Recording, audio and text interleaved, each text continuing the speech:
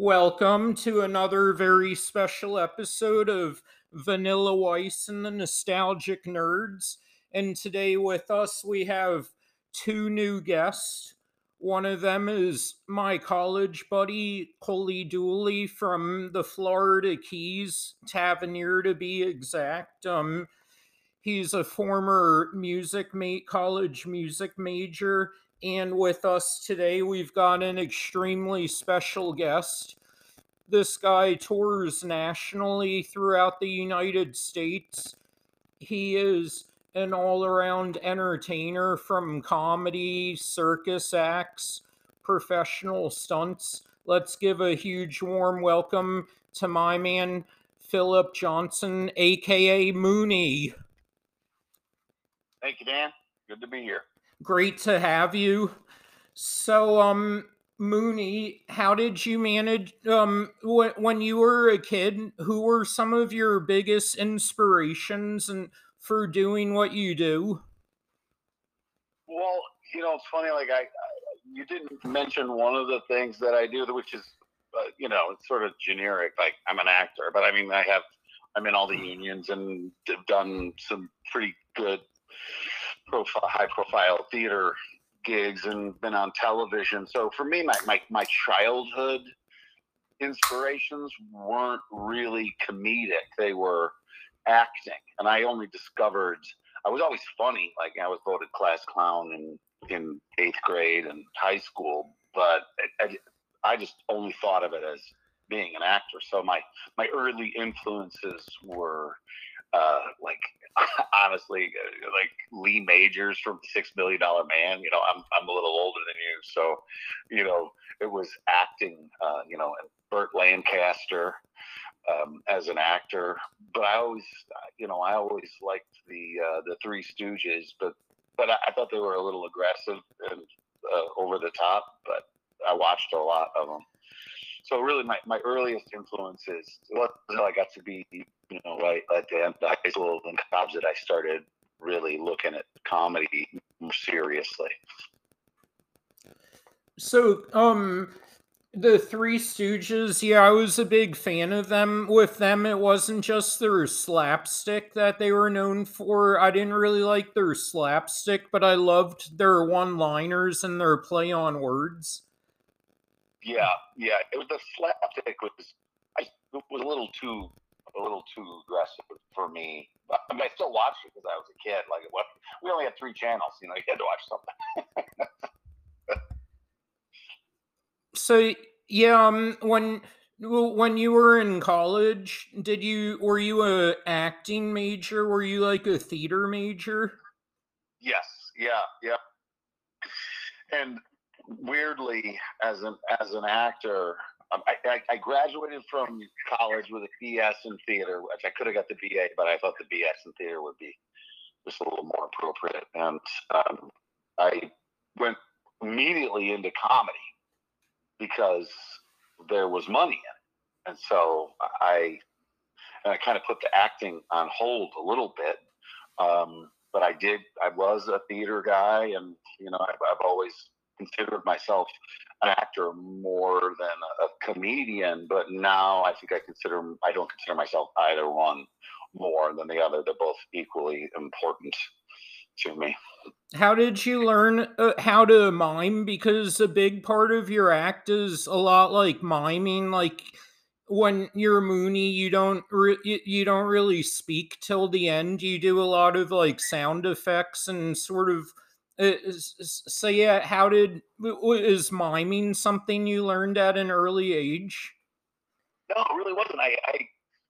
It's basically the reason I got into the nonverbal stuff was because I started doing shows verbally and I wasn't very good. And I thought, well, what if I just take away the words and focus on the actions?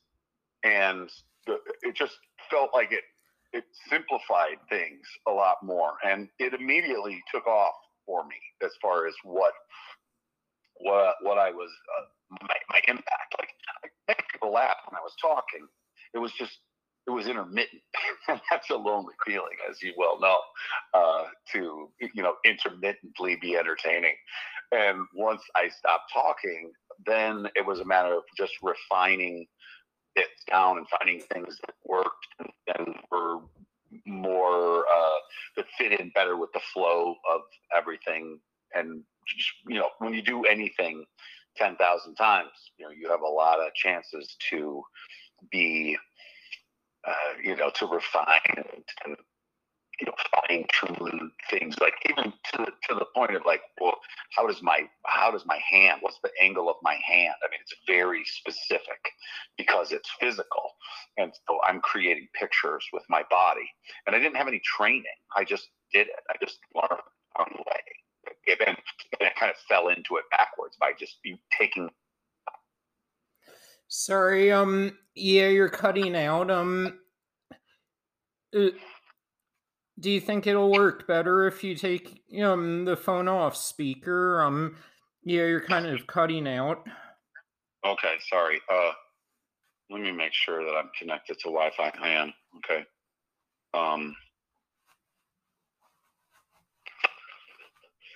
Okay.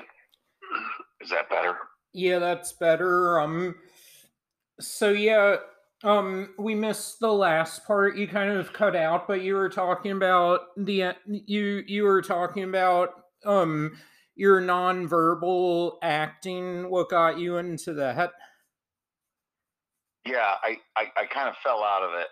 I kind of fell into it by subtracting the words, and I just, as soon as I did that, I started becoming. I started was funnier more often, and it just was a matter of refining over the last 30 years, from the to the point of like, how do I hold my hand on this particular move?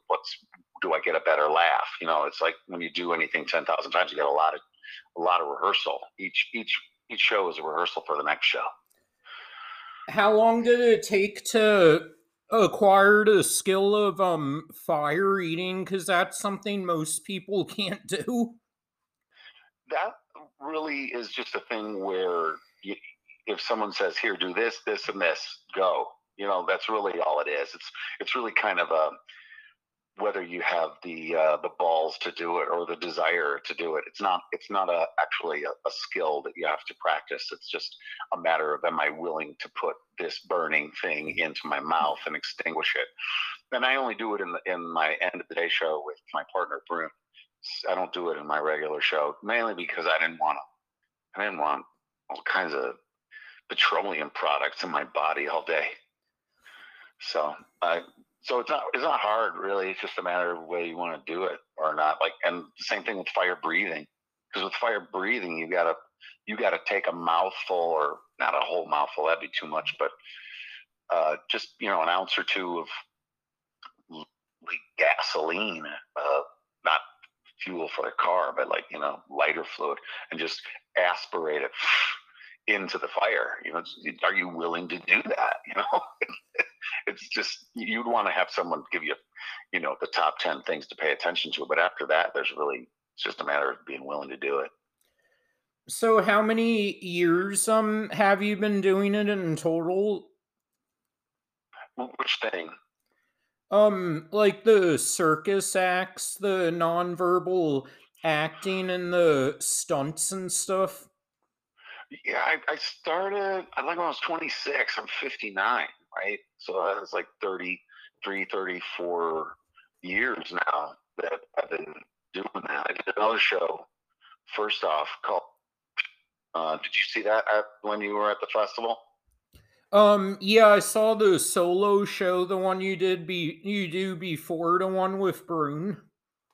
Oh no, at the Mud Show. Did you see the Mud Show? It's a different show. Oh yeah, I did see the Mud Show once. Oh, one of the three times I was there. Okay, cool. So that's where I started out, was doing the Mud Show, and that's how I kind of learned how to deal with audience dynamics and the ritual exchange of energy that and then I moved into my other show, and I started doing that when I was like 19 years old, and then I got my own show when I was 26. So a long time, just it's been a whole lifetime of going out there one show at a time and making a living. So you've been doing it for about 40 years now? I've been making people laugh for 40 years, as a job. I'm lucky enough to make it and raise 4 kids, all on for the most part comedy. There have been some good acting gigs along the way, but that never was a full time money making deal. It was just like, ooh, cool, here's a good one every now and again. Yeah, acting is a really hard field to get into because it's so competitive cuz like everybody wants to be an actor but only 1% actually make it. Yeah, and you have to be committed 100% full time. And I started reproducing, and they need to eat. So that reality, I could have, I believe I could have done. I don't know if I've been famous or anything, but I was always successful doing that as well. And I have had a career throughout my life doing acting things as well. But you to be to raise a family, to have a life other than just 100% throwing yourself against the wall to try to get acting jobs.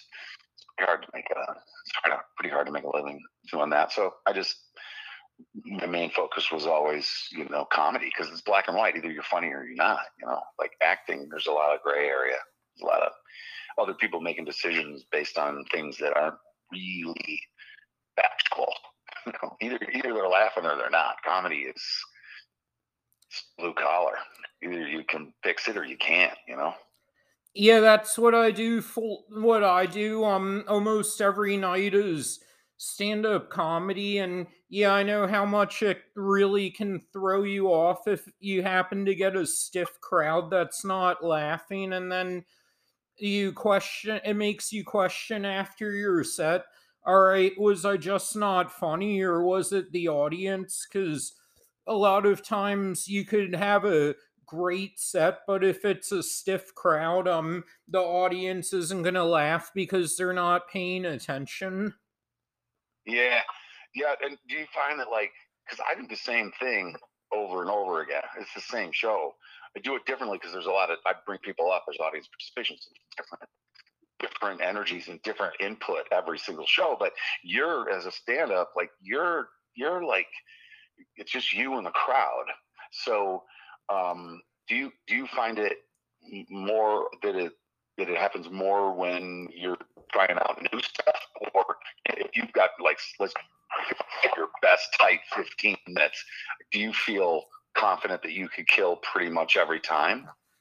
Yeah, I think it also depends on the venue. Like, I'll go somewhere like the Improv, and almost every time it's a good crowd, I'll have a good set. But a lot of times, if I'm performing at like a bar where everybody's been drinking and everyone's allowed to talk to each other, I've had a very tough time reaching out to the crowd. I imagine, yeah. I mean, I'm pretty aggressive about it, about maintaining my area. And they come into my area to watch the show theoretically. But there's chaos. Sometimes people they got other stuff going on. So I'm pretty aggressive about maintaining focus on the stage. But you can't do that when you're in a bar. People are drinking and there's too many different agendas going on. Like, you can imagine, but there's just no way. I mean, I could make it work, but it would just be so much aggression. I would just have to be like just doing shit that makes people go, well, "What's wrong with him?" Like, just to get them to pay attention to begin with. Once you get them to pay attention, then you just have to maintain control or maintain the connection, but you've got to get them first. And there's different ways to do it, even as a silent clown. Actually, it can kind of work to your advantage if you just start doing stuff that makes people go, "What the hell's that guy doing? What is he even doing? Doesn't make sense?" And then they wonder what you're doing, and then they're more apt to just on their own make that decision. But if you try to just yell at them, I can't see how that would work. And Coley actually was a former music major, and he too, so he's familiar with how hard it is to really get your foot in the door with showbiz. He went out to try to be a musical score director, but he realized that it's one of those crafts that you have to literally like dedicate your life to. So yeah, Coley, isn't that true? Yeah, yeah. So I actually went out to do movie scores. That was like my goal at first. I have been in music since fifth grade, and I went and I studied music theory. I did write my own pieces. Um, but yeah, there's a select few that are gifted that get the an opportunity, and then the rest of them are, trying to work their way into what they can do with their music talents that they have. So yes, it's a very difficult thing to do. Sometimes you got to know the right people to get the right job. Philip, are you a fan of music? Well, absolutely. Oh, for sure. Yeah. Yeah. I mean, yeah, I think I can't imagine very many people aren't, it can it can hook into your soul and your spirit and just instantly. Very few things can. Who are some of your musical heroes, would you say? Well, I think probably the greatest musical hero for me would be Tom Waits with his ability to um, create sounds and textures that are off the beaten path, but are still resonant within the mainstream culture.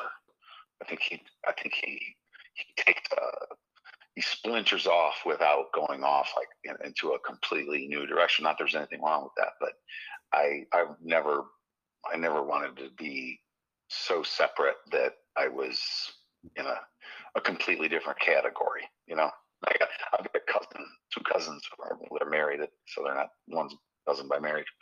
They're experimental composers in Chicago, and you really have to work to understand that music. It's a whole different world, and most people are not even going to take the time to really try to understand it.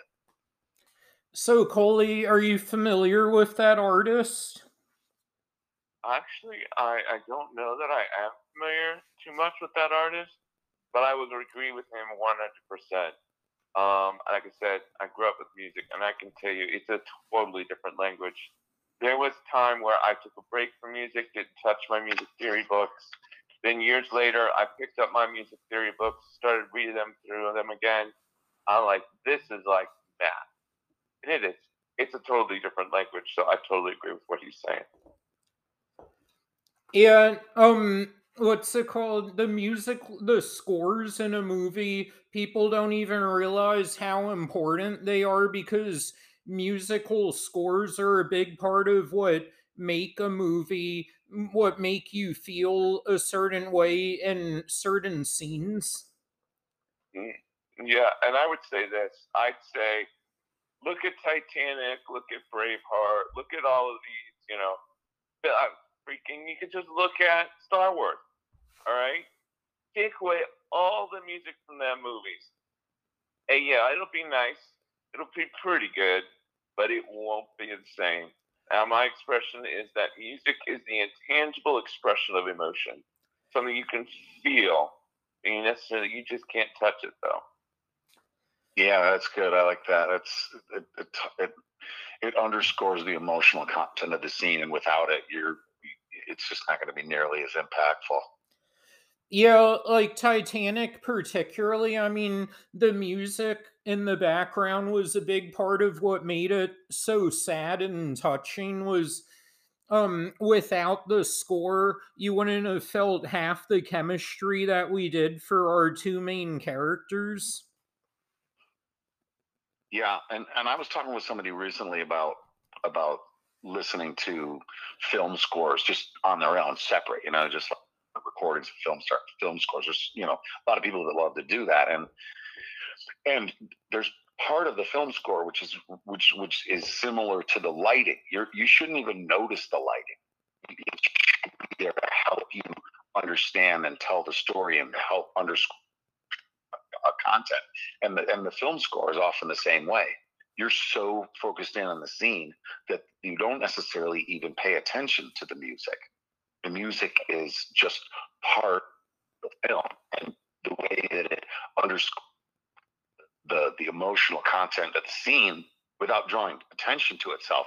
Now that seems to be like the great art of filmmaking. That you just And let me just jump in there real quick. So this just came into my head. I didn't think about it until like right now. You think of Psycho, think of Jaws, think of all these movies, and even today, where the music builds up to something, something's about to come, and you can feel it just by the music.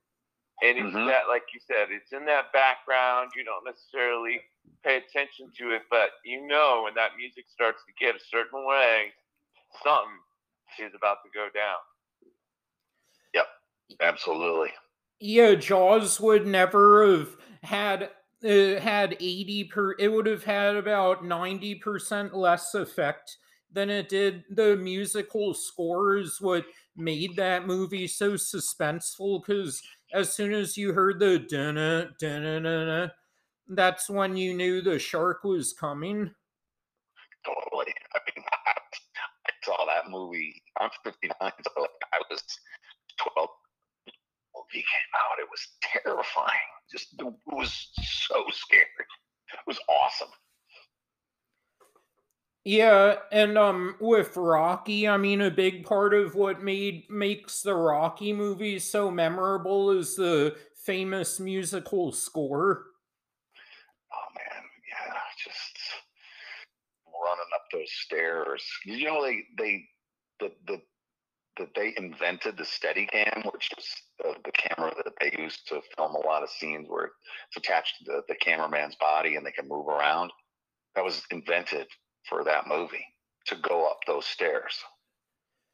And and Rocky holds a special place in my heart because I grew up in Philadelphia, so I was familiar with all the landmarks and the stairs that he ran up and everything. That's a beautiful art museum. I would highly recommend checking it out if you're ever in Philly. I've never been to Philly. It's just one of those big cities that never came up. Pittsburgh, been all around, but somehow Philly just hasn't happened yet. But I gotta get there. There's so many great things there, from what I've heard. But I just haven't made it. Yeah, I can recommend the best cheesesteak places if you're ever there. And yeah, no, Pat's and Gino's are not nearly as good as a lot of the places. I know they're the most famous, but yeah, there's a lot of better cheesesteak places than those two. Yeah, I bet. Yeah, you gotta get the insider. Partner, he's from Maryland, and we went to this crab, seafood restaurant. He's like, just take my word for it, get the crab cakes. And it was, I think, the best thing I've ever put in my mouth. Just fantastic. You got to get the insiders. I'll tell you where to go. Yeah.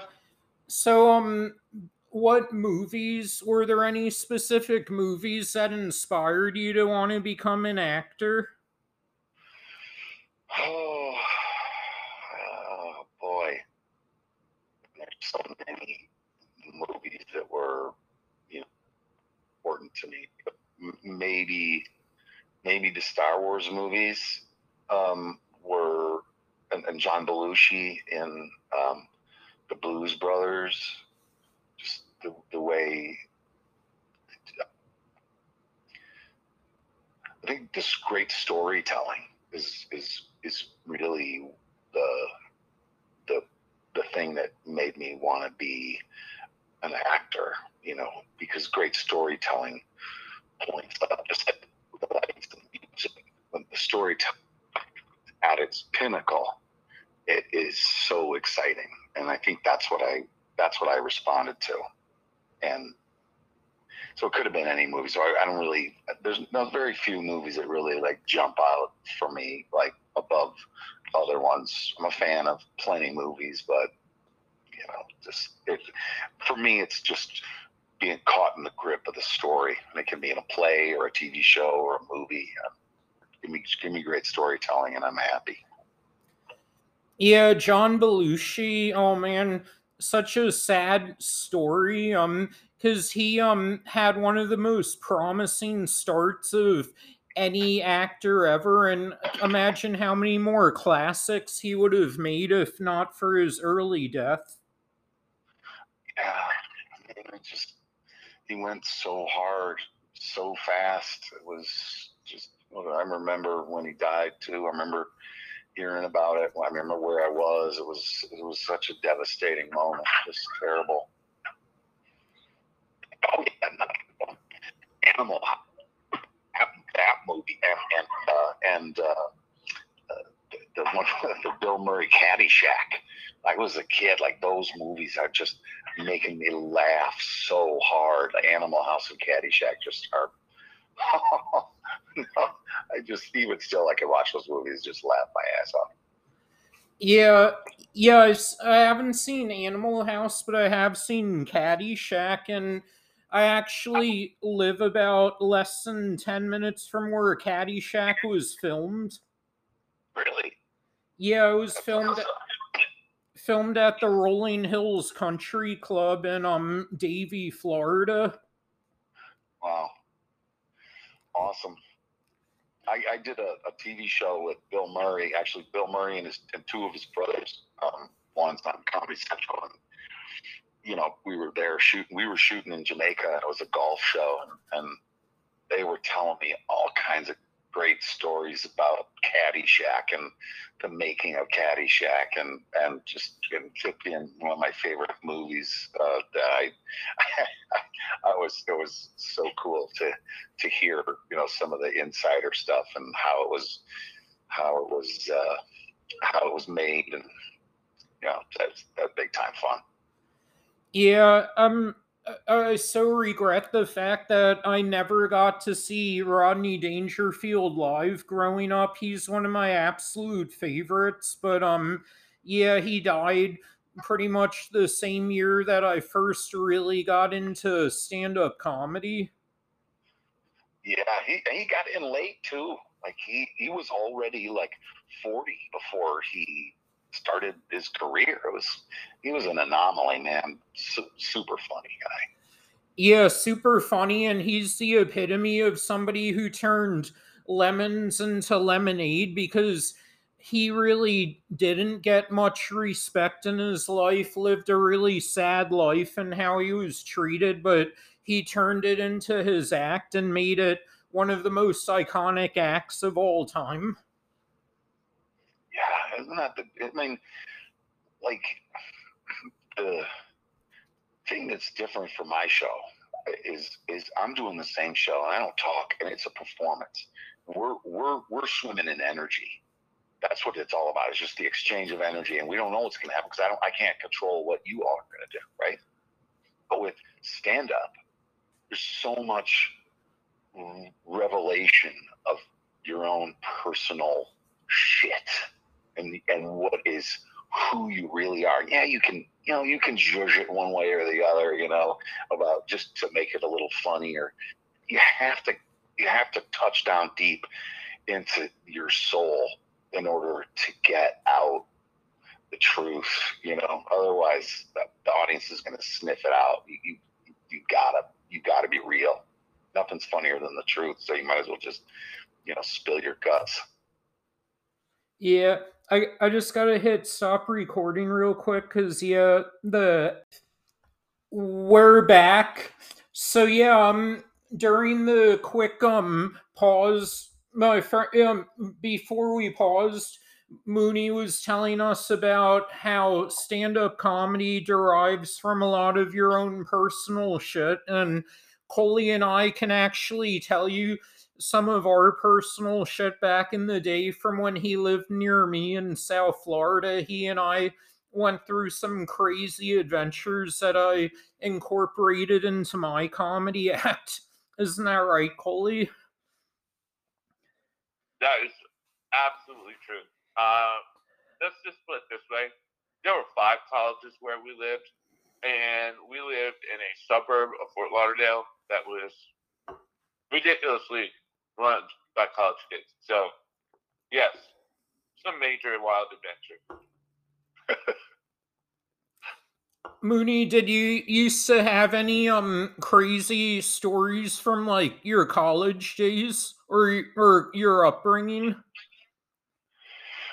Yeah, I mean, I had a pretty sober upbringing. Like, part is like it wasn't super adventurous. You know, it was mom and dad still together, 4 kids, suburbs. You know, it was pretty tame. But then once you go to college, then yeah, you know, you're gonna definitely there's gonna be some drugs. There's gonna be some gals and but really my main adventure started happening afterwards when I started going out on the road and trying to perform and failing. You know, like failure is not only the best teacher, but it's also the funniest shit that happens, in my opinion.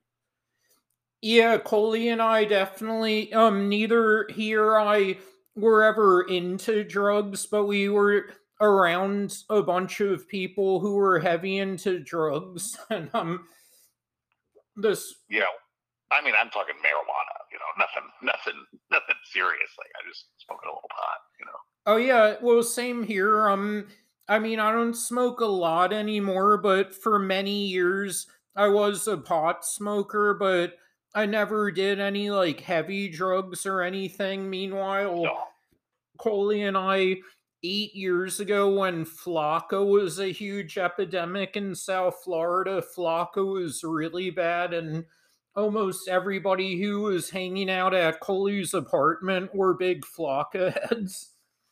What's a flock? What's flock? I don't even know what that is. Okay, so to be clear, that these people were not like hanging out at my apartment because I brought over drug addicts. Okay, but Flocka was a big deal, and my sister, who is a toxicologist, said that the closest thing they can get Flocka to was bath salts. And there is an actual story that took place while we were living down there of someone literally eating the face of a homeless man while he was sleeping, because that person was so doped up on this stuff that they're mainly zombies. Oh my god, that's wretched. That's awful. Yeah, I think that happened in what was it, 2014? That was in Miami.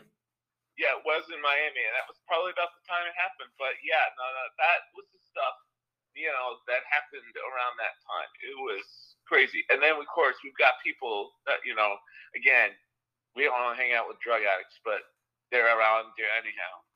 And they try and convince you stupid stuff like, oh, these are mosquito bites. Now, I'm going to tell you something. I'm from South Florida. I know what a mosquito bite looks like. And you, son, that ain't no mosquito bite. So. No. Yeah, you gotta steer clear of the hard stuff. I mean, I got kids now, and with the fentanyl just coming in, my kids are clean, but you could just be next to it and have someone blow it in your face, and it can be fatal. It's super scary. Yeah, it's the next level. Next level, brutal.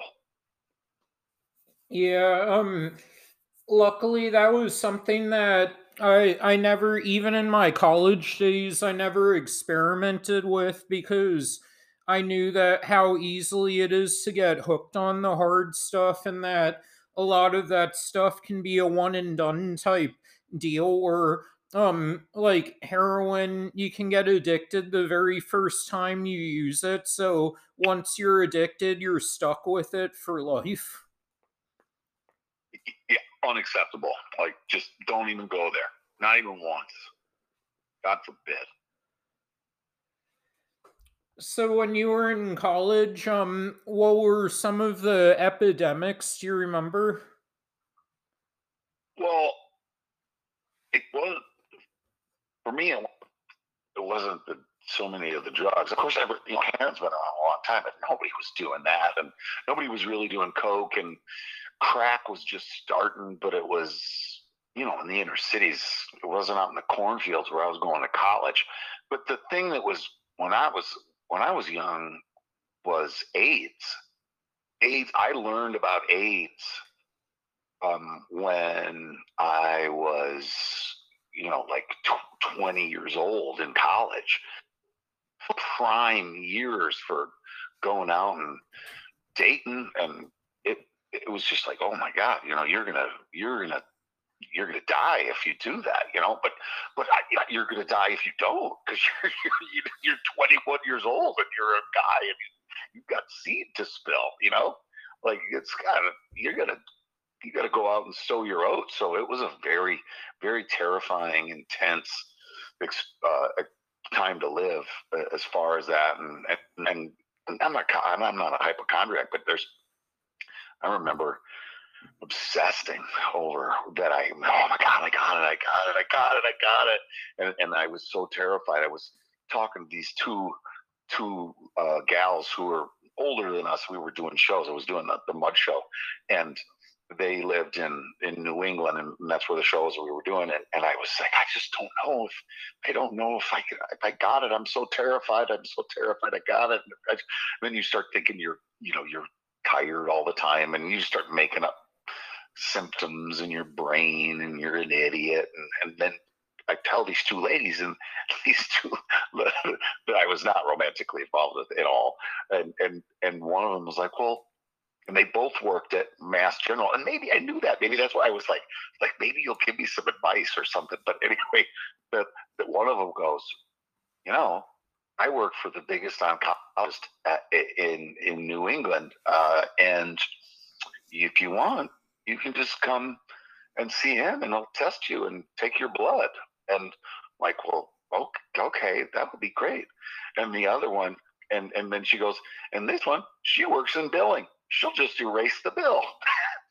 This was before computers was doing everything. So it was like, I was like, well, that's an offer I can't say no to. So, there's one of them got me into the oncologist, and the other one just erased the bill. When being in showbiz, I know a lot of entertainers end up getting on drugs. Did you witness a lot of that as an entertainer when you were on like the acting scene or anything?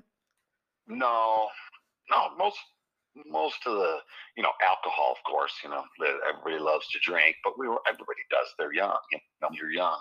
Nobody really was doing hard stuff as far as I saw, and if they were, I would not have gone around. I'm a big believer in, if you lay with dogs, you're going to get fleas. You just don't be around it.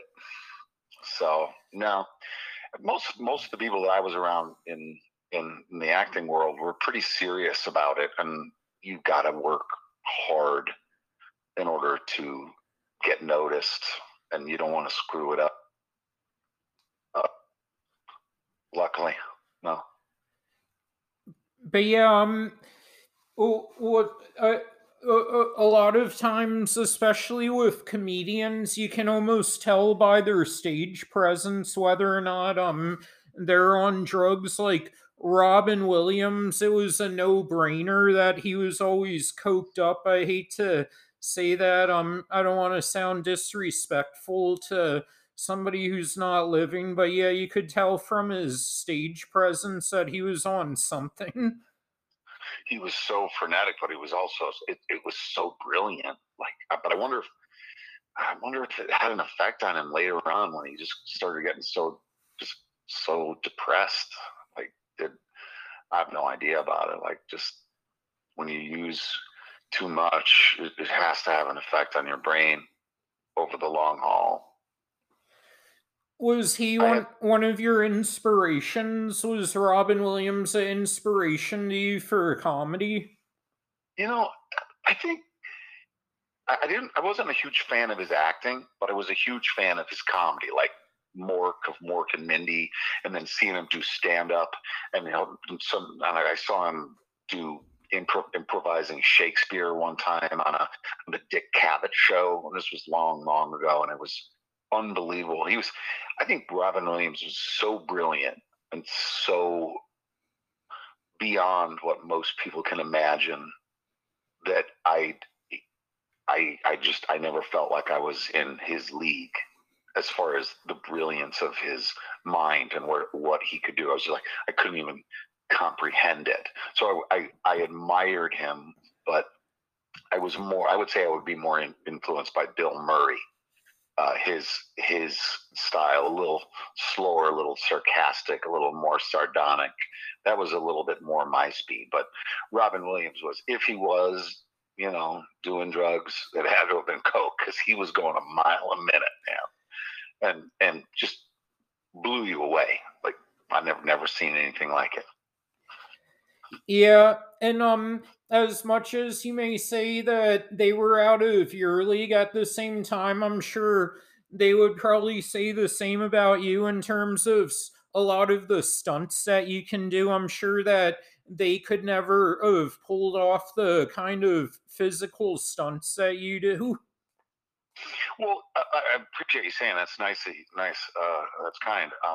And I think there is some truth to that. It's just you don't get the kind of respect like from the world. There's a hierarchy in comedy, and we all well know that, like, prop comics are a step, and the more props you use and the more stunts you use, the lower you are down on the comedic ladder. But I stopped worrying about that a long time ago. I'm just, give me 600 people, and I know that I'm going to make them laugh.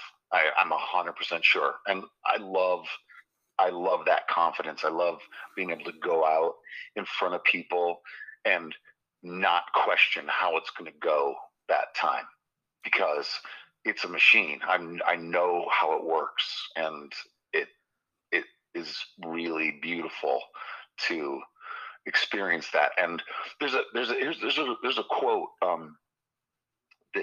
There's an actor who was an English actor in the late 19th century. His name was Henry Irving. And back then, in those days, they used to the head of the company, the actor manager, they were called. They would go out after their performance, and instead of a curtain call, they would give a speech. And he gave a speech one time, that in this biography that I read about, where he said, "Thank you for your applause, and thank you for all of your extra applause and the way you cheer." He said, "What you don't know is that the more of that you give us, the further we feel comfortable to go." So there is this partnership that happens, and the more connected you can become with your audience, and vice versa, for the audience to feel connected to you as the performers, as we go into that trance together, the deeper that connection is, and the more they respond positively, the more you feel free to improvise, to try, to go and push. And that is the confidence that I'm talking about, going out and doing the show that I do over and over and over again, because they want it and they love it, and they give me that permission to go further and further and further.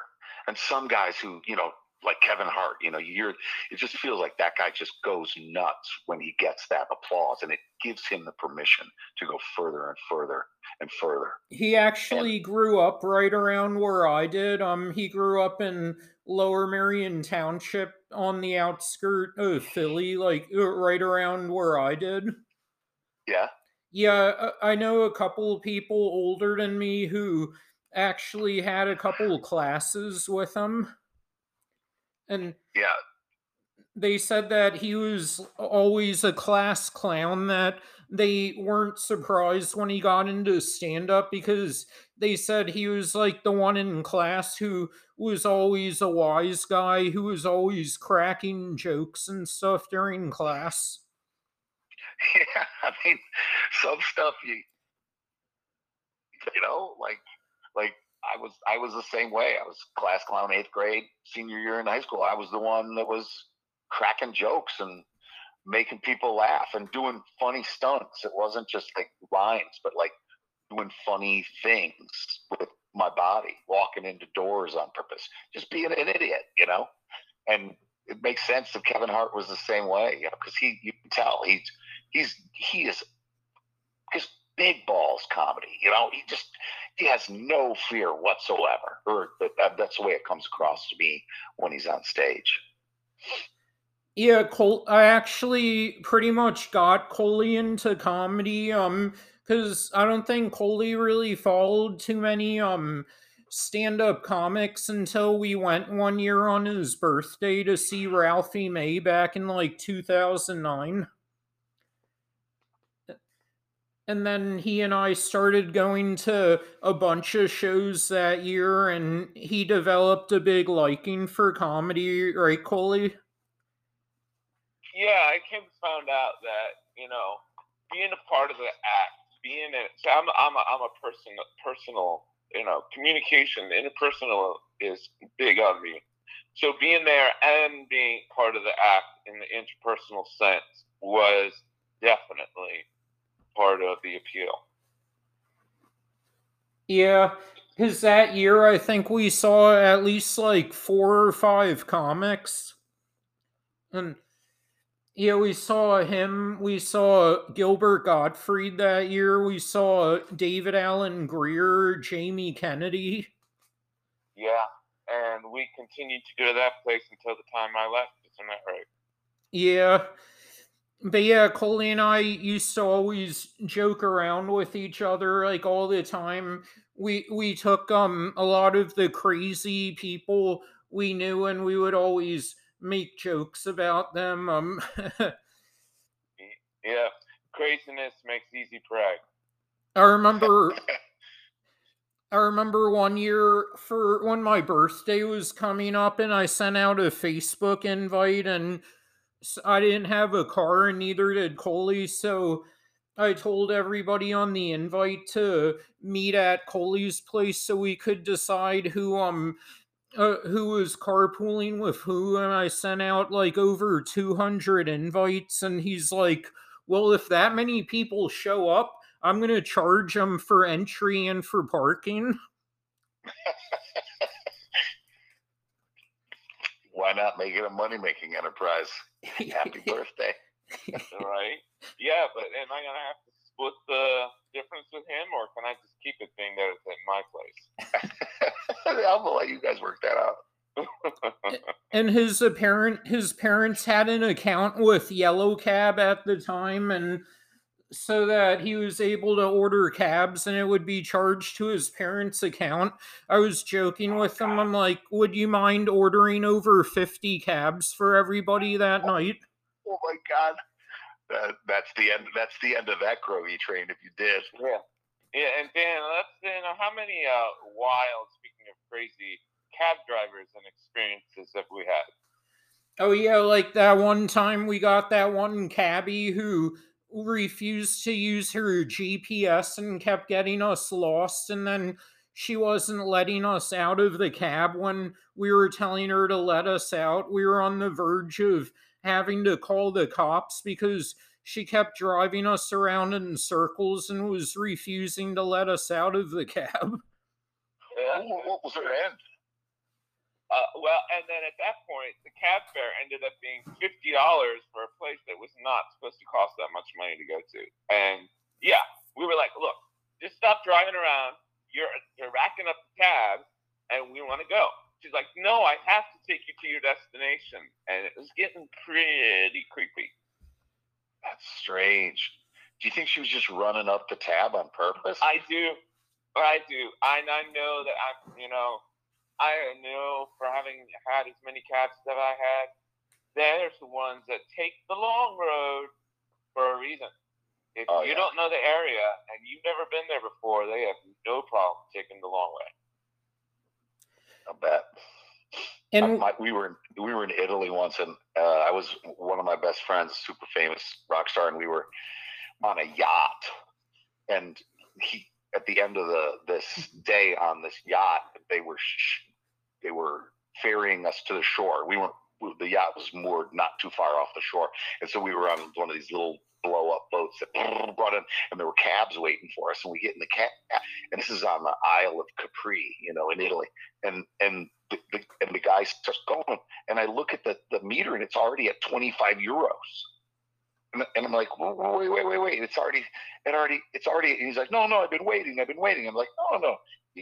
That's fine, but that's not on us. Like, I gotta pay 25 euros for your wait time. And he's like, no, I have to wait.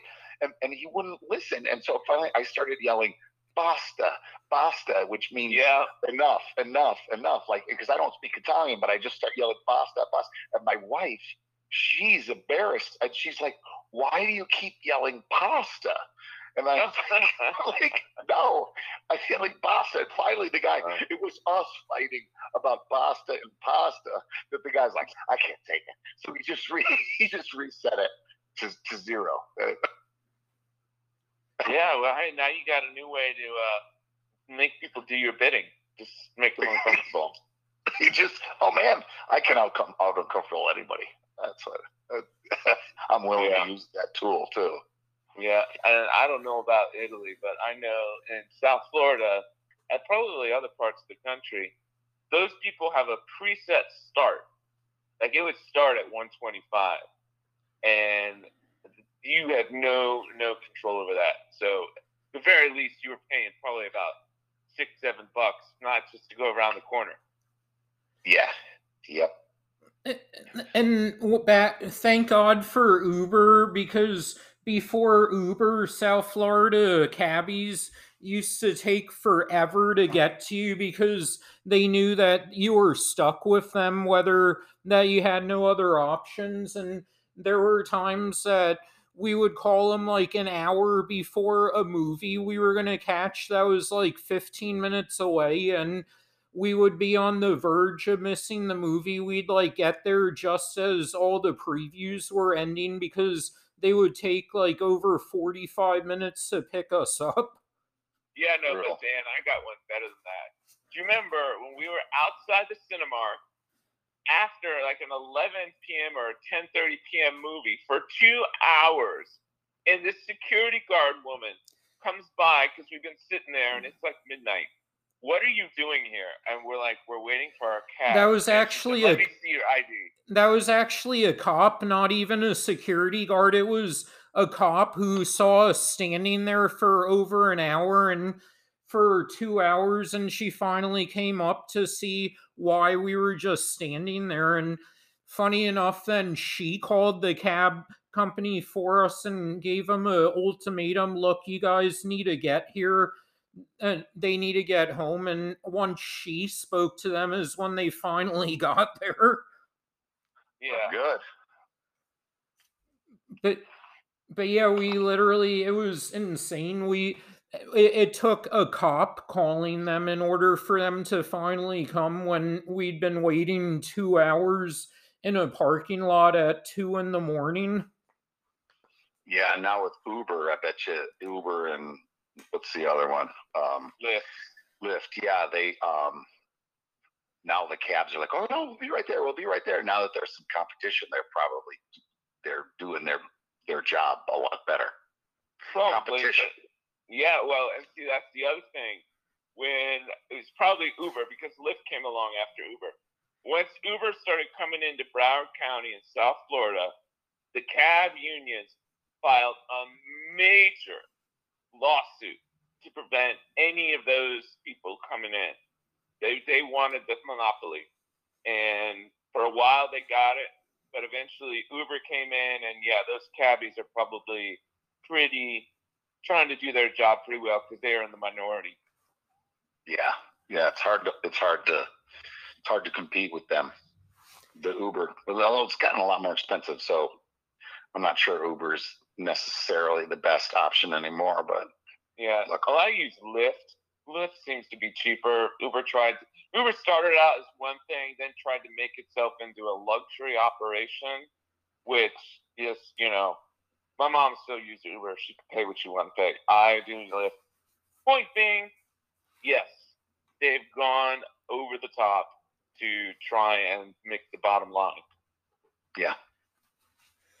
So, but yeah, we dealt with that all the time with cabs. Like, they would be a half hour before the movie started. We would have to call them for like the fourth time. Hey, are you guys on your way? Brutal. Yeah. Oh my God. And it's giving you an idea about, how much I use the cab.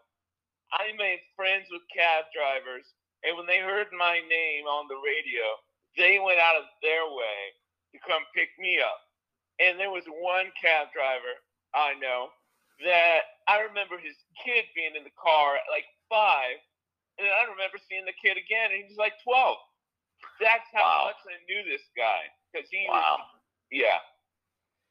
Yeah, I'll never forget once when we were outside of this restaurant we used to go to, and we called the cab, and there were like 5 different locations for this restaurant. They go to the wrong location, and we didn't know, and there happened to be a cab right across the street of the same company, and we're like yelling at them, come on, we're behind you, we're across the street. And they're like, there is no across the street. And then we saw that cab drive off, and we're yelling on the phone, no, you're driving away from us, you're driving away from us. Oh God, that must have been so frustrating.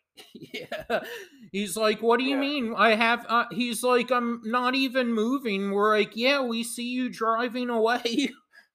Yeah, now that was the issue, because I don't think at that point in time cabbies had GPSs in their car. So if you couldn't tell them, like you didn't know directions to tell them exactly where it wasn't happening. They didn't know where to go, and if they did, that's how it was.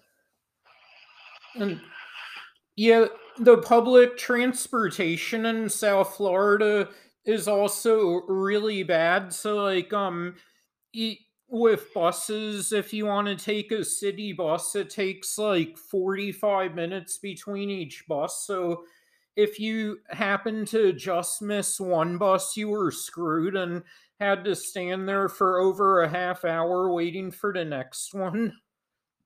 And yeah, and if what's it called? If you didn't have a car, you would have to take a cab to like the train station if you wanted to take a train, and then there was no guarantee the cabs would get there on time. So there were times so that there was a risk of missing your train. What kind of train? Like Tri-Rail? Yeah, a tri-rail. Yeah. It's a pretty good service, though. I mean, it goes right up. I don't know how far north and south it goes, but it'll get you north south, but it's not going to get you east west. Yeah, I know. I needed somebody to drive me to the train station once when I was going to the Miami airport because I wasn't willing to take the risk with a cab. Yeah.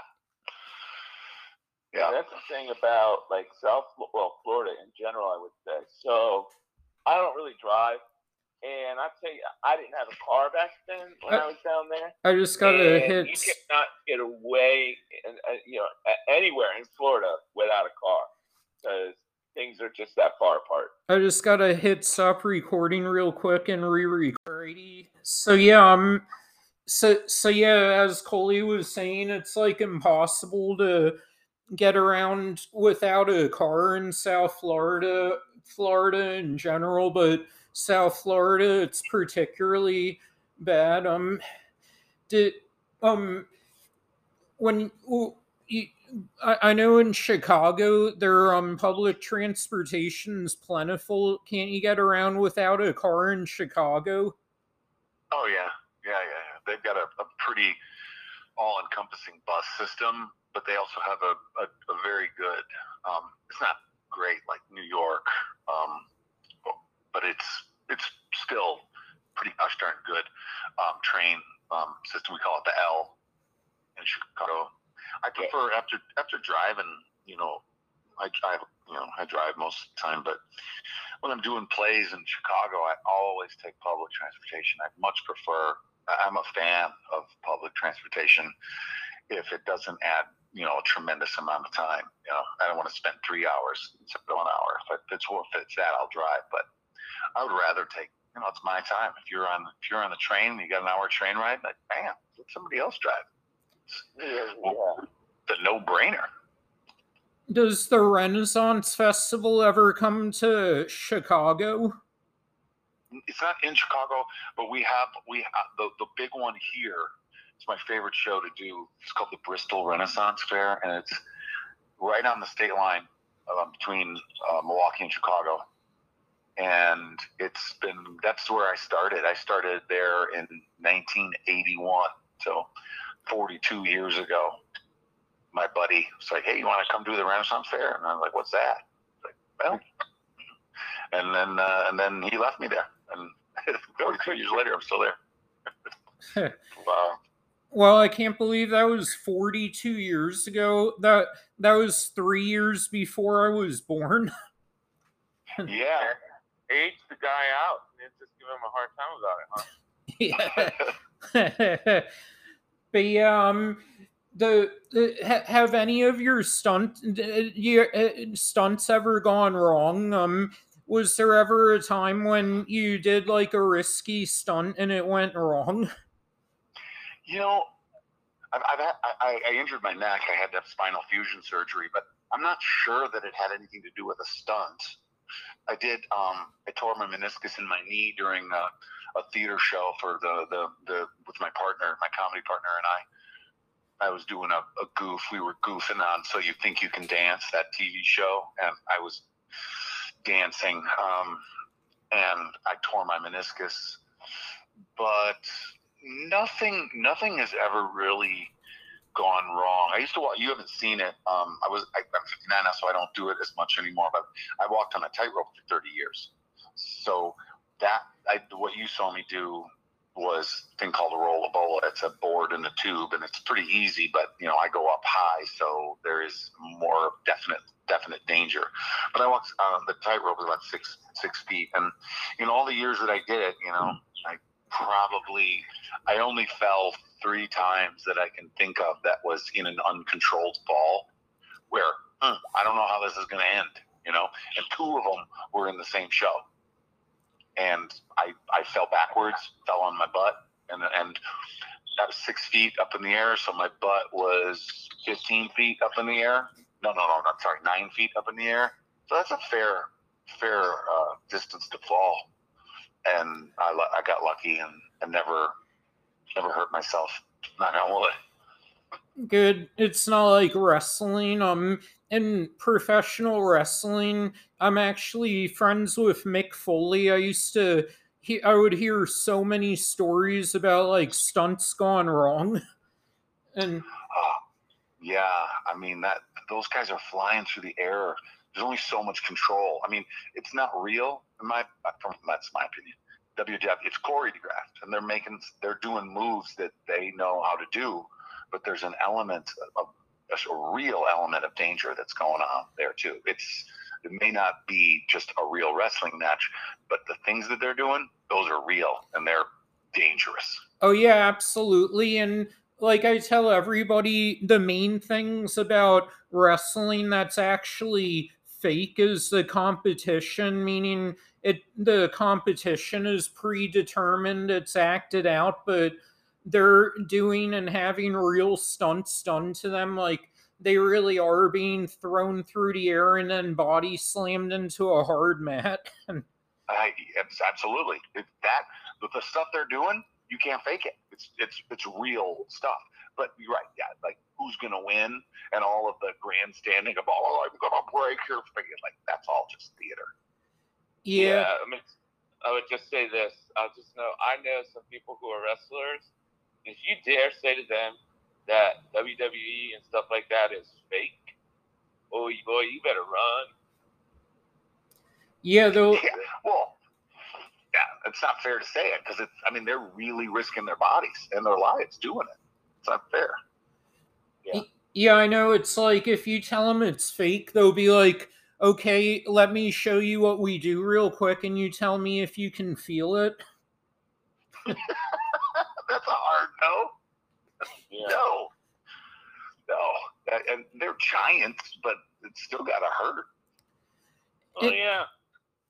And Mick Foley, oh my God, he literally is not phased by pain. He's been through so much. Like I remember when I was a kid and he would tell stories about his upbringing, and I thought they were fictional stories, but apparently he really did. His brother and him sometimes wrestle on like pits of thumbtacks when they were growing up. Oh no, I Wow. can't imagine. That just sounds like, oh my, whoa, that's awful. I know. I don't see how one can live through that. No, and what's the point? Yeah. So pretended. Yeah, apparently he was that's how immune to pain he is, that for him pain doesn't bother him like my friend and I, who are both friends with him, we always joke around. We say if Mick Foley was ever a victim in one of those torture porn horror movies, he would be the one survivor. Well, yeah. Well, there are medical conditions. I don't know if he's got it, but there are medical conditions where you don't feel the pain. It you just don't feel it, and so that's not necessarily a good thing. Pain is a good message. If you're standing in fire and you don't know it, like, you can't feel it because there's no pain. Like, I want that message. Yeah, exactly. Because you never know what can be done to your body physically if you're not feeling pain. Be- because you could end up doing real harm to yourself and not even know it. Exactly. Yeah. No, I would not want that at all.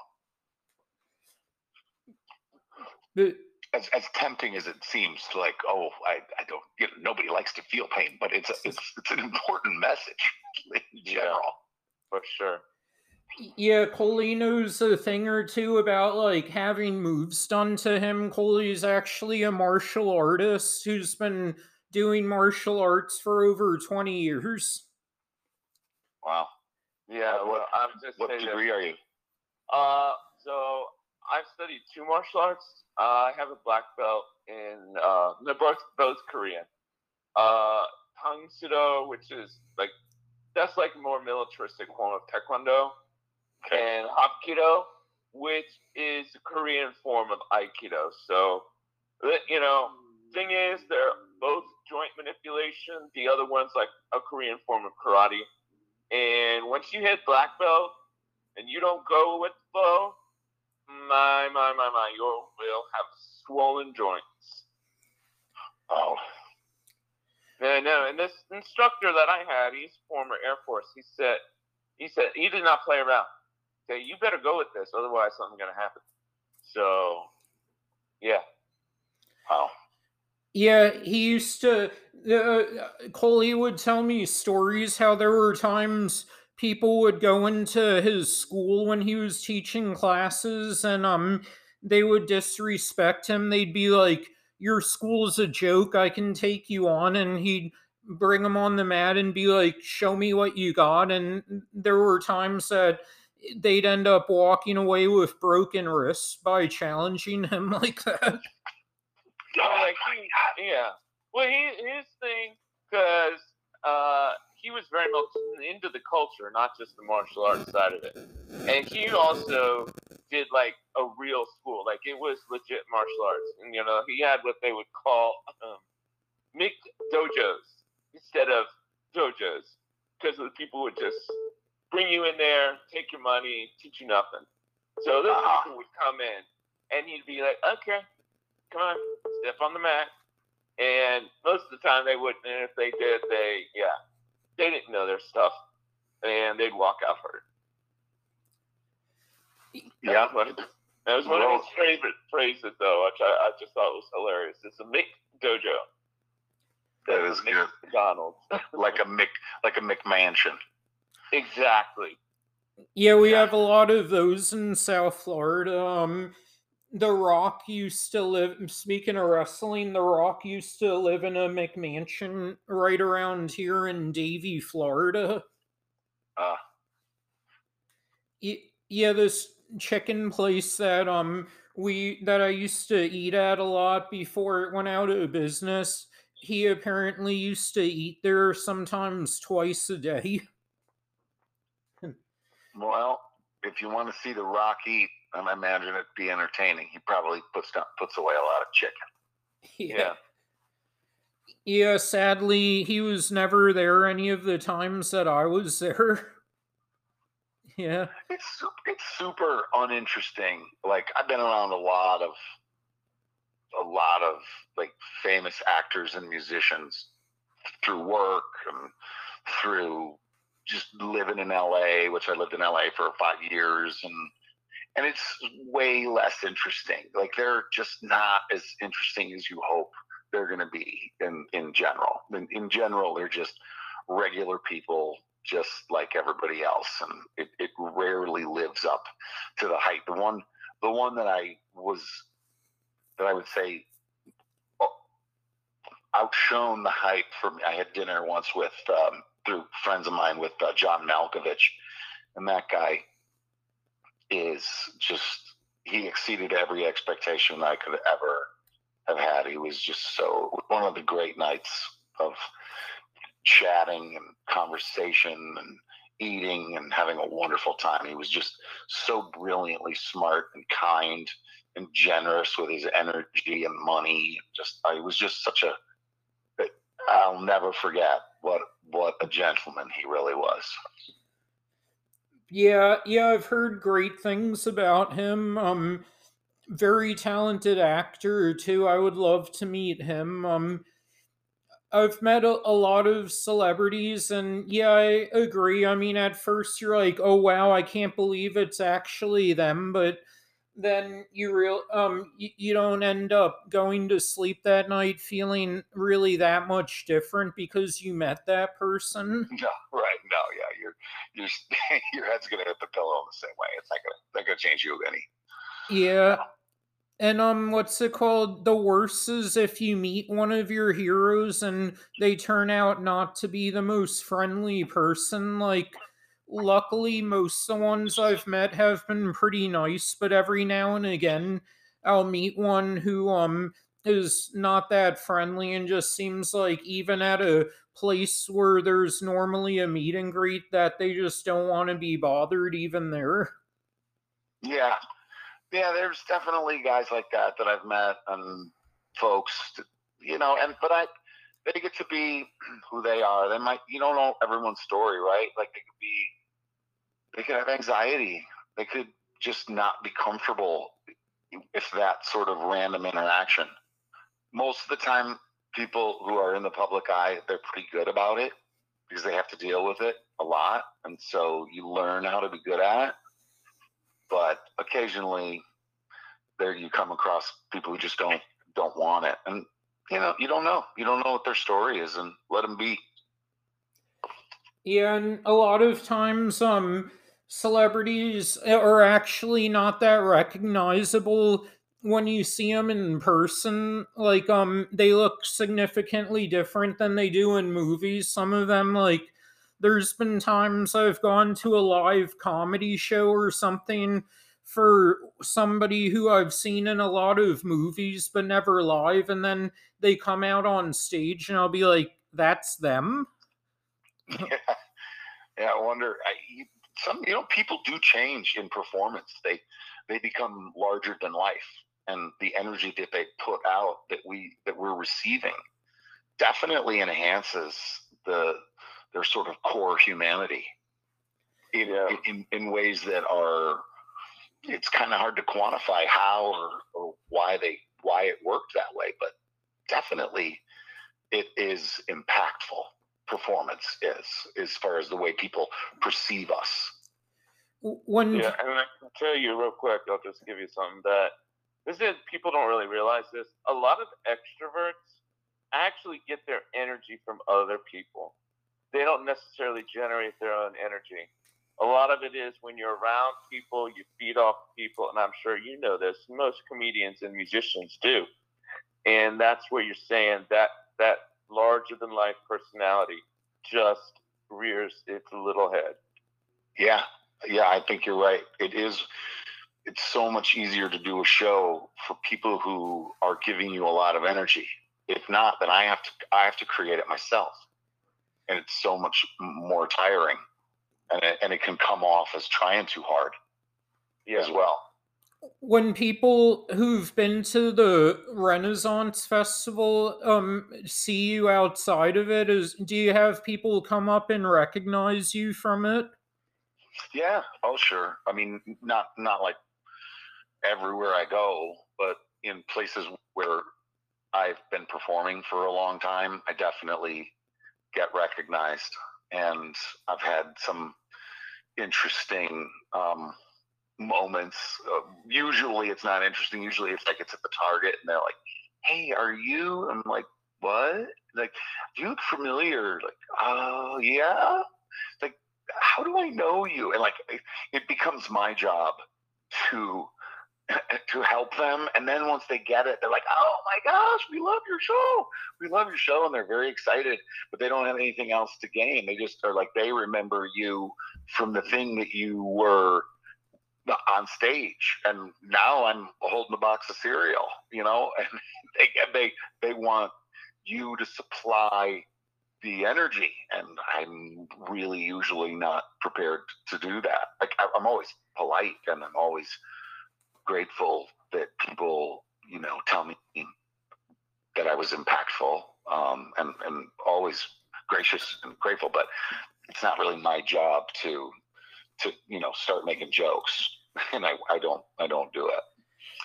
But I did, but I have had a couple of like some fun moments. Like one time, I think my favorite one is I was in LA, and where I stay with my buddy is in Echo Park, and Echo Park is very close to downtown LA, and it's 3 blocks from Dodger Stadium. And I had an audition in Chicago with this director, and I was flying back to LA on the same flight that I was flying to LA, and we see each other, and it's a Southwest flight, so we can pick anywhere. So we sit and talk for the 4-hour flight. The whole time we were just like a couple of jackasses just chirping away. And he's like, "Hey, you want to come and see a Dodgers game?" And I said, "Sure." And he said he's had tickets ever since Dodger Stadium opened. His dad got season tickets. They were front row seats at Dodger Stadium. And I said, "Sure." So we were 3 blocks away. So we walked there. And as we're walking up the hill, have you been to Dodger Stadium? No, I've actually sadly never been to LA. I know a few people out there, but yeah, never got to go to that part of California, just northern Cali, like San Francisco and Napa. Okay. Well, the Dodger Stadium is kind of up. It's elevated from the roads that are around it, so you have to kind of go uphill to get it. And one of the main entrances off of Sunset Boulevard is all these cars are streaming past, and me and my buddy, and he's dressed like a hipster, and I'm dressed like a suburban dad of moderate means, and their cars are streaming past, but one car kind of goes past and then backs up or kind of slows down, and we catch up to it, and then it goes forward, and then we catch up to it because it slows down again, and finally I look over at them to see why they keep doing that, and these 420 somethings and it jammed into a Corolla start screaming, "Renaissance man, Renaissance man." They were so excited to spot me at walking up the hill to go to Dodger Stadium, but I was like, I had no game whatsoever. I had it's embarrassing as hell. All I could do was like turn to him, and I just did like an air guitar, like like wave, like, "Hi, it's me," and now I was going to a Dodgers game. Like there was no, I did not add to their life in any like measurable way. Spotting me in public. You ever do any autograph signing events? Well, I've signed thousands of them, and I rarely sign as my name. It's almost always Moonie, and I have a sort of a cartoony way that I sign my name, and like I sell CDs. I've got 2 CDs of funny songs and my DVD. So and T-shirts. I've sound. Oh God, thousands and thousands of times, but I never have been invited to hang out and sign my name on any like outside event. But yeah, what after your performance, are a lot of people generous? I know, like, you guys always have a tip bucket and stuff. Are people usually generous after your shows? What? Well, there's a skill to that, like, and it's all in the delivery of your hat pass speech. Hat is called passing the hat, asking for tips. Okay, so that's the vernacular that we use. So the hat pass speech is, how do you turn their good time into income for yourself? So I don't know if you remember my hat pass speech, but it's very finely tuned to deliver laughs all along the way. And I think hopefully my goal is that they stop thinking of it as me asking for money, and it becomes more of just another part of the show. And it differs wherever you go. Sometimes it's hardly anything, and sometimes it can be better, It just depends on where you are. And Florida is one of the harder ones. Yeah, that's what I've heard. A lot of entertainers, they don't like coming to Florida because, especially South Florida, they say people are underwhelmed because we have so much activity going on down here that when they see it in Miami, if they see celebrities, they're just used to it, opposed to a place like Mick was saying he could go somewhere like Ohio and everybody comes up to him excited. Exactly. Exactly. If I don't know that it's only because they're underwhelmed. I think that there's other factors as well about South Florida. I think people are distracted, and it can be a hostile environment to live in. And I think that there's defenses are up. I think it's part of the social fabric. That's just my instinct about it, and from having performed all around the country, and every region is different. The way people respond to the show, it's never different. Like Ohio is always like Ohio. Wisconsin is always like Wisconsin. LA is always like LA. South Florida is always like South Florida. It's very challenging to perform in South Florida. I think people are resistant to giving up their own personal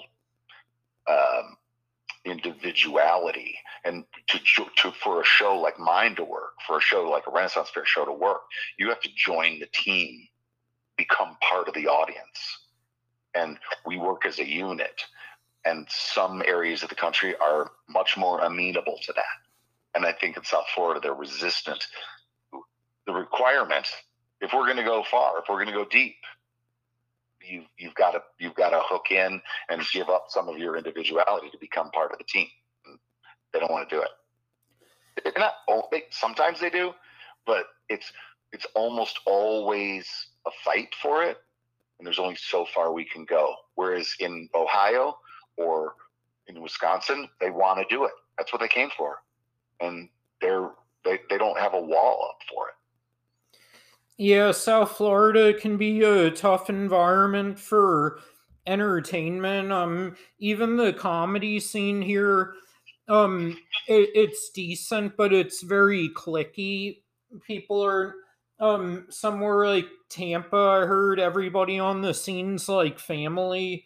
Here, it's more about like who's close to whom, and if you're not close to that person, then they're not likely to book you and stuff. Yeah, that's totally counter. Like, comedy it's about making them laugh and hooking in. I mean, it shouldn't. If you can hook in, what difference does it make? the funny people should be on stage, and the not funny people should not. Yeah, exactly. And the ones who the audience is actually gonna like, that, and also the ones who can draw in a crowd. I think drawing in a crowd is another big factor. Like, there's some people whose comedy is for such an acquired taste that they only have like a small percentage who really wants to tune into them, and then there's other ones who are for much more mainstream appeal. Yeah. Like some people are comics, that comics are like, oh God, they're so brilliant in the way that they are maintaining their identity and what their comic thrust is, but it doesn't necessarily translate to the public. And those are the ones that I'm most interested in seeing. And they say, if in comedy, never be too smart for your audience to be smart, but not too smart that your jokes are going to go over some people's heads. Yeah, no, you don't want to do that. You can still be freaking smart, but you still have to know who you're talking to. Like Bill Hicks was awesome at that. He was way smarter than them, but he just used that as a tool to hook them. And then I broke. I saw a Bill Hicks show once where it was the greatest lesson in comedy. I was probably 23. It was the greatest lesson in comedy I ever had. Was a Bill Hicks show, and I got to meet him afterwards, and we had a long conversation afterwards. He was also very, very good guy. But as we know, he was abrasive as hell on stage, right? So he's going off on the crowd, talking about dumb effing yuppies this, yuppies that, yuppie, and they're laughing, but he won't shut up about it. He's just going hard. He's just ramming it down their throats, and finally they realize that he's talking about them. He was talking about them, and they go, and then he started to boo him, and he won't stop, and he just keeps going. And then they start booing. Now the whole audience is booing him. They were just howling with laughter, and then in 3 minutes they're now booing him. And he stops and he says, No. You don't get to boo me. Shut the fuck up. Shut the fuck up. You are too fucking stupid to boo me. You are dumb fucking yuppies, and I'm going to win you back in 5 minutes with a dick joke anyway, so shut the fuck up. It was dead silence. Silence. I gotta hit stop recording real quick. And so yeah, Bill Hicks, he was a warrior too. He was performing till his dying days. Like, I think his pancreatic cancer had already kicked in when he did his last special. Yeah, he went quick too.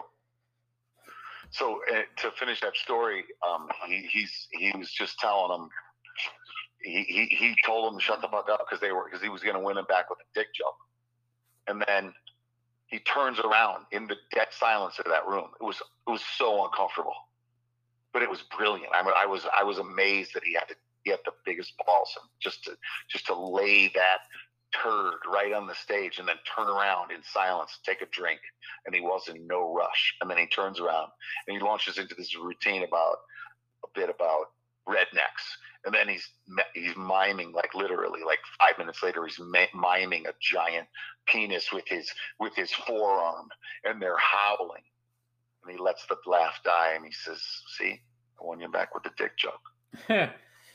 It was the greatest lesson in comedy that I ever had, which is you can come back.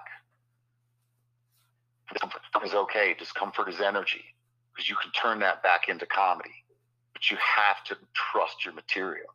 He would not have been able to do that if he was worried that the next routine that he was absolutely going to kill.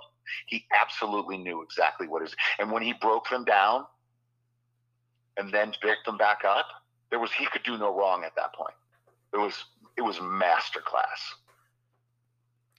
But yeah, and I also really like the comics who they can take a really simple concept, but they're so spot on about it in a way that we can all relate to the point where they turn something very basic and simple absolutely brilliant. Like I feel both Bill Cosby and George Carlin had that skill.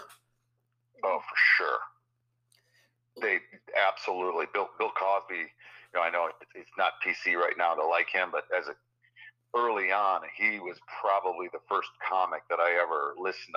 Used to listen to his records when I was little, and I think the greatest thing I'd ever heard up until in comedy up until I was like 16 years old was "Dad is Great. He gave us chocolate cake." Like Yeah. I was dying. I was literally dying. I couldn't get air. In the dentist segment, it was brilliant.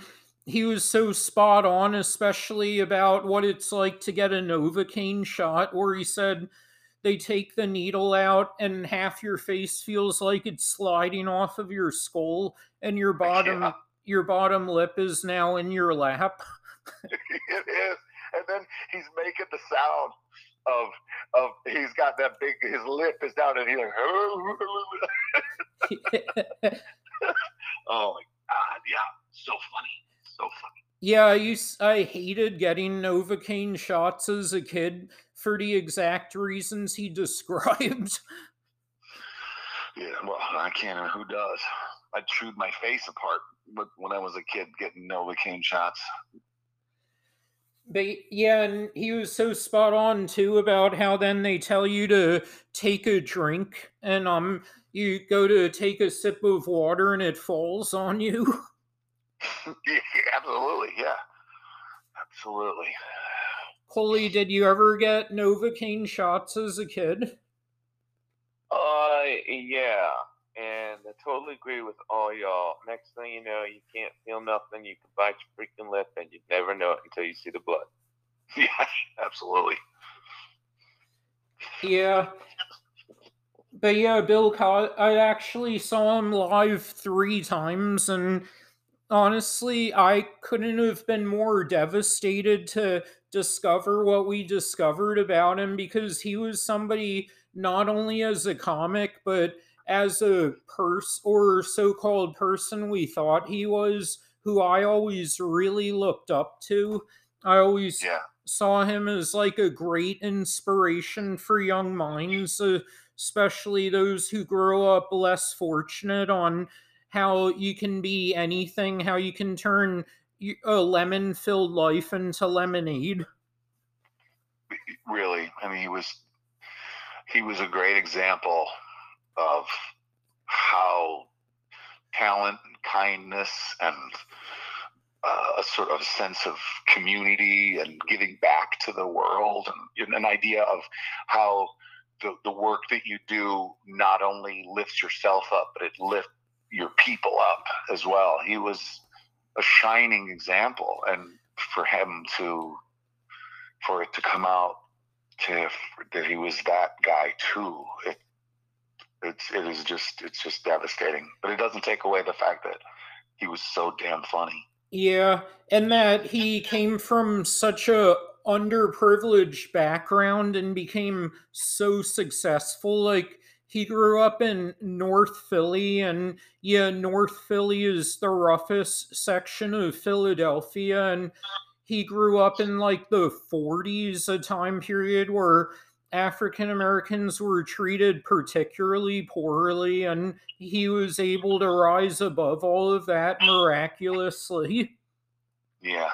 Well, and he used it in his comedy too with the Fat Albert cartoon. Did you ever? You guys are probably younger than that, but did you ever see any of the Fat Albert cartoons? Yeah, I did Absolutely. actually. Yeah, I did actually catch a few reruns, and it was a really cute show.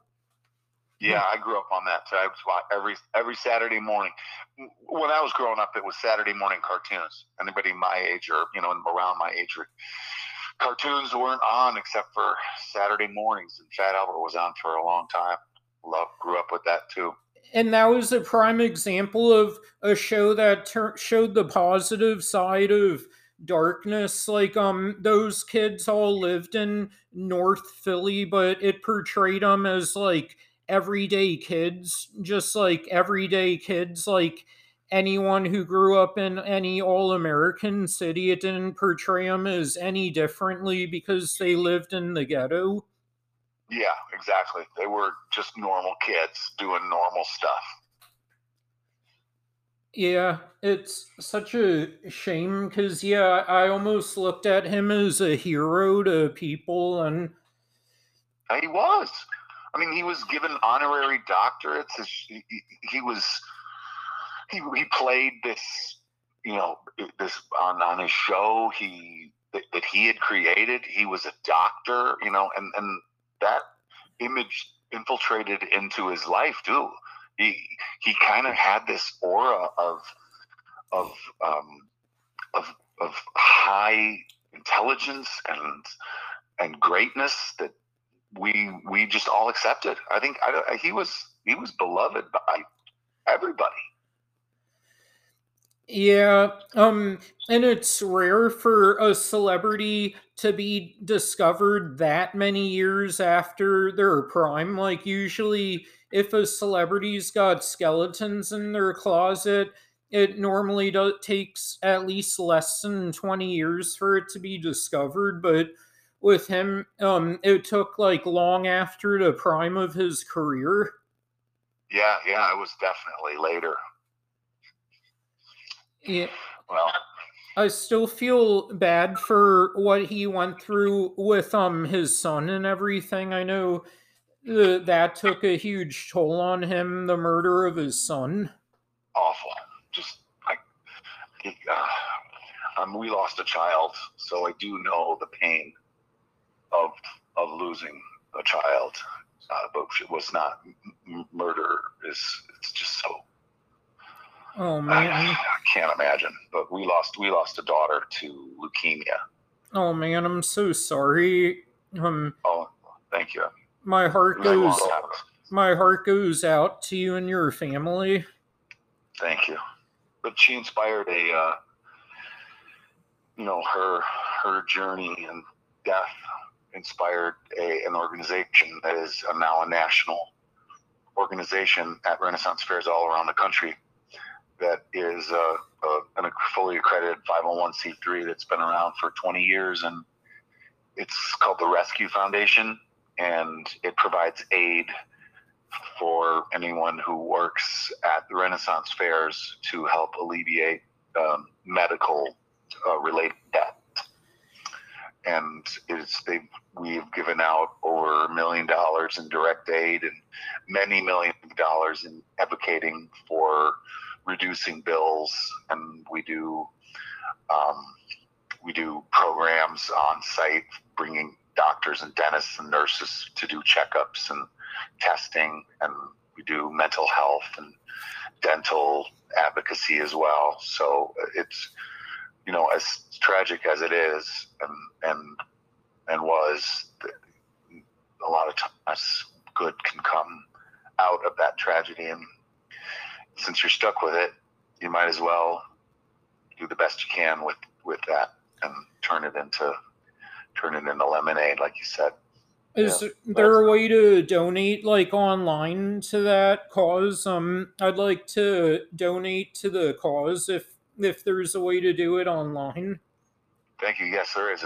There's a website. It's called rescuefoundation.org, but rescue is spelled RESCU. There's no E because it stands for Renaissance Entertainers Services and Crafters United. And so it's just rescufoundation.org. And you can, there's a website with lots of information on there and a way to donate. Thank you. Coley, you've been to the Renaissance Festival in the past, right? Yes, I have. And I was invited by some friends. I'd never heard of it despite being a native of South Florida. And yeah, it was an awesome time and I had some fun. So yeah, definitely. Cool. Me too. Yeah. If there's anything I would have to complain about, it would be the fact that all the shows were going on simultaneously back to back, so it was impossible to catch like every show, even if you were there for 8 hours. Yeah, there's too much. Yeah, I was gonna say, I'm a big fan of history, And medieval times. I remember growing up. Medieval times was like the bomb. I mean, that was my 8th grade field trip. We took this to see medieval times in Orlando, and nostalgia and history. That's brought to life in that Renaissance Festival. That's the hope. I think that's the draw, But also, I think the thing that gets you people back is like, wow, there's so much. Who knew? There's just so much going on. It is meant to throw a lot of spaghetti at the wall, and you can't possibly do everything in one day. Yeah, I went there 3 times and I still didn't catch every show because they go on back to back from one another. Yeah. Yeah. And I think it takes someone like yourself there to make sure that you are a part of the Renaissance Festival. So anyone who's gone for like, I don't know, years, that's the person you want to hook up with, because they know their way around, and you will get to see as many shows as you think you can get. Yeah, I agree. Yeah, if you can be sort of have a friend who's been there before and is a guide, that is a good introduction to it. And each time I was there, I would see which shows were going on when, and I could never decide. I'm like, do I want to see the first 10 minutes of one and then the next 20 minutes of another? Do I want to skip this one and just see that one? Yeah, it's hard to tell which ones you want to see. Some shows are just like anything. Some shows are going to be more up your alley, and some shows are going to be less up your alley. And when you're coming in blind and not having ever had an experience at the Renaissance Fair before, there's no way to know which are the ones which ones you're gonna hook into better. So you kind of got to learn. Just got to go try.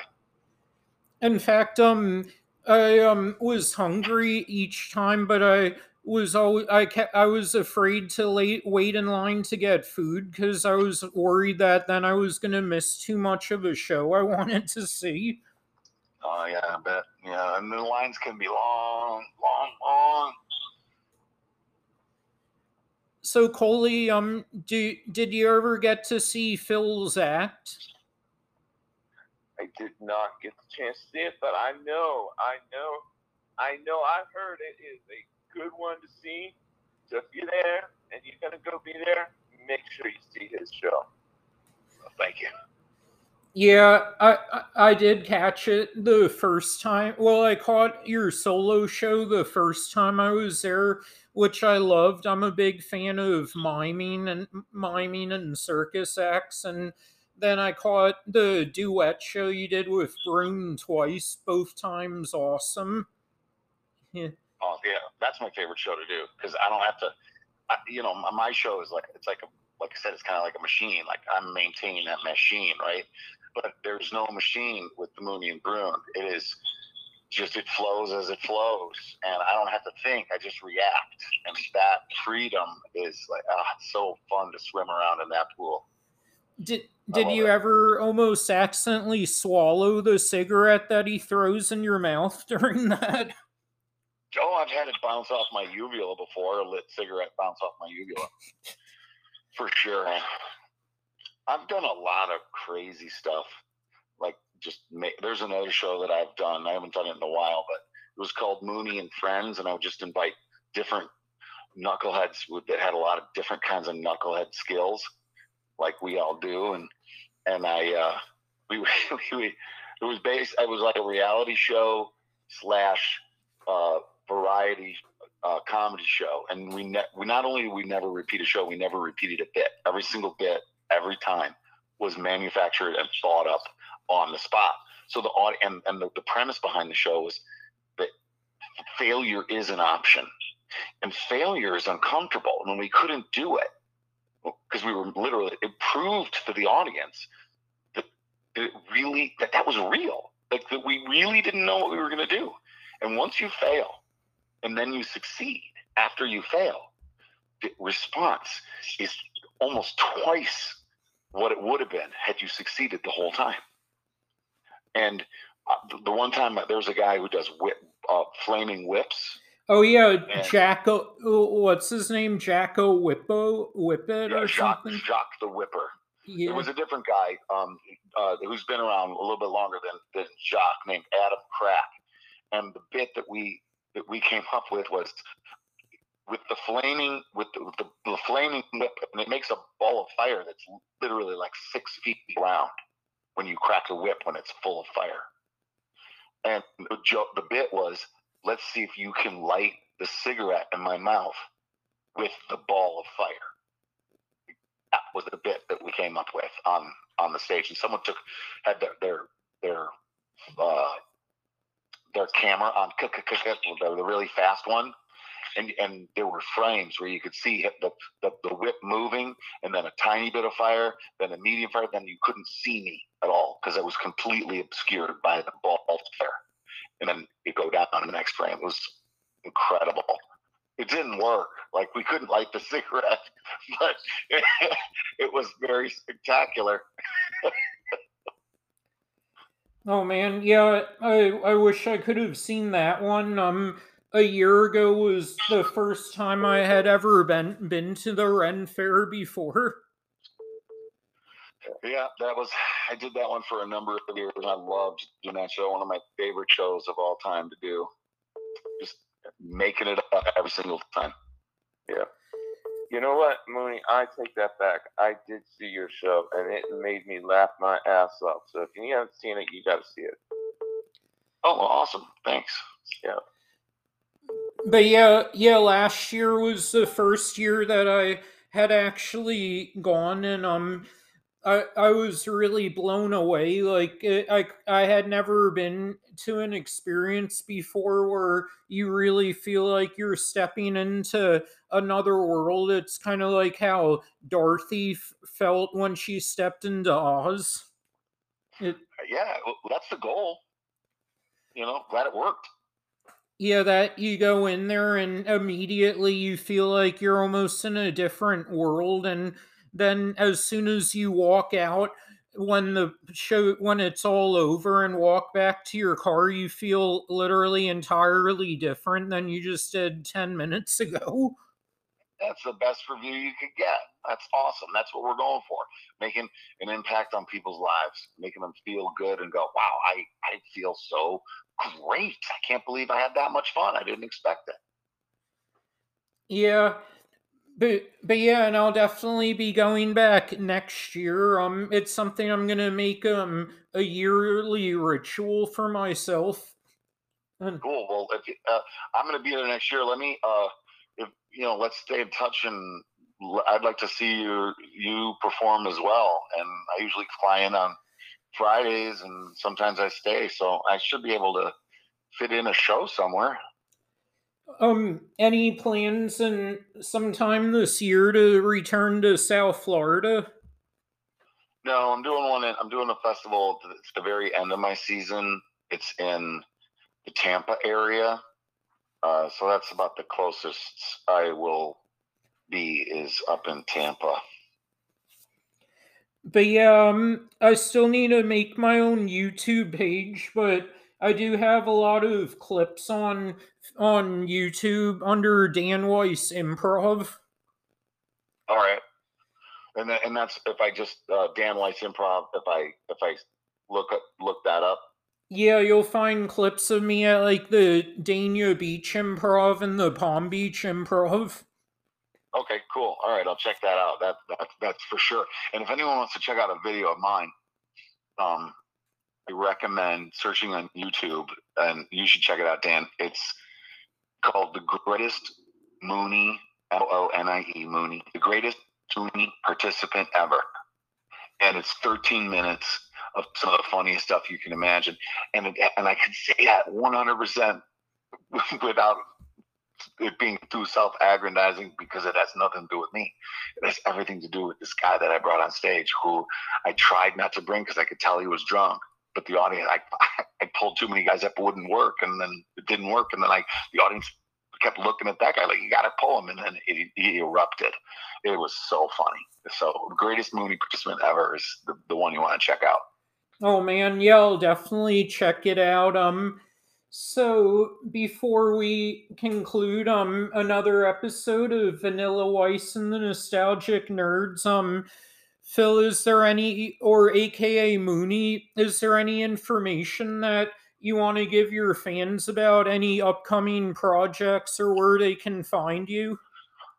Well, just the moonieshow.com, and I'm just doing mostly just Renaissance fairs this year. But I've got a few. I'm working on a solo theater show that I have done elements of before, but more like a kind of thing that could have a run. But that's not coming up for a little while, and I got to get together and do a book. So hopefully those projects will come out within the next couple of years. And Coley, is there any place where we can find your musical work, such as the scores you recorded? Coley, did we lose you? Shit, I think we lost him. All right. Well, it was nice to meet him. Yeah. Nice to chat with you guys. You too. So, ladies and gentlemen, this concludes another chapter of Vanilla Weiss and the Nostalgic Nerds, and tune in the episode will be published soon, so tune in next week, and we will, and thank you so much, Phil, for being a guest on this week's show. It was my pleasure. Thanks for asking. It was such an honor to have you on. Thank you.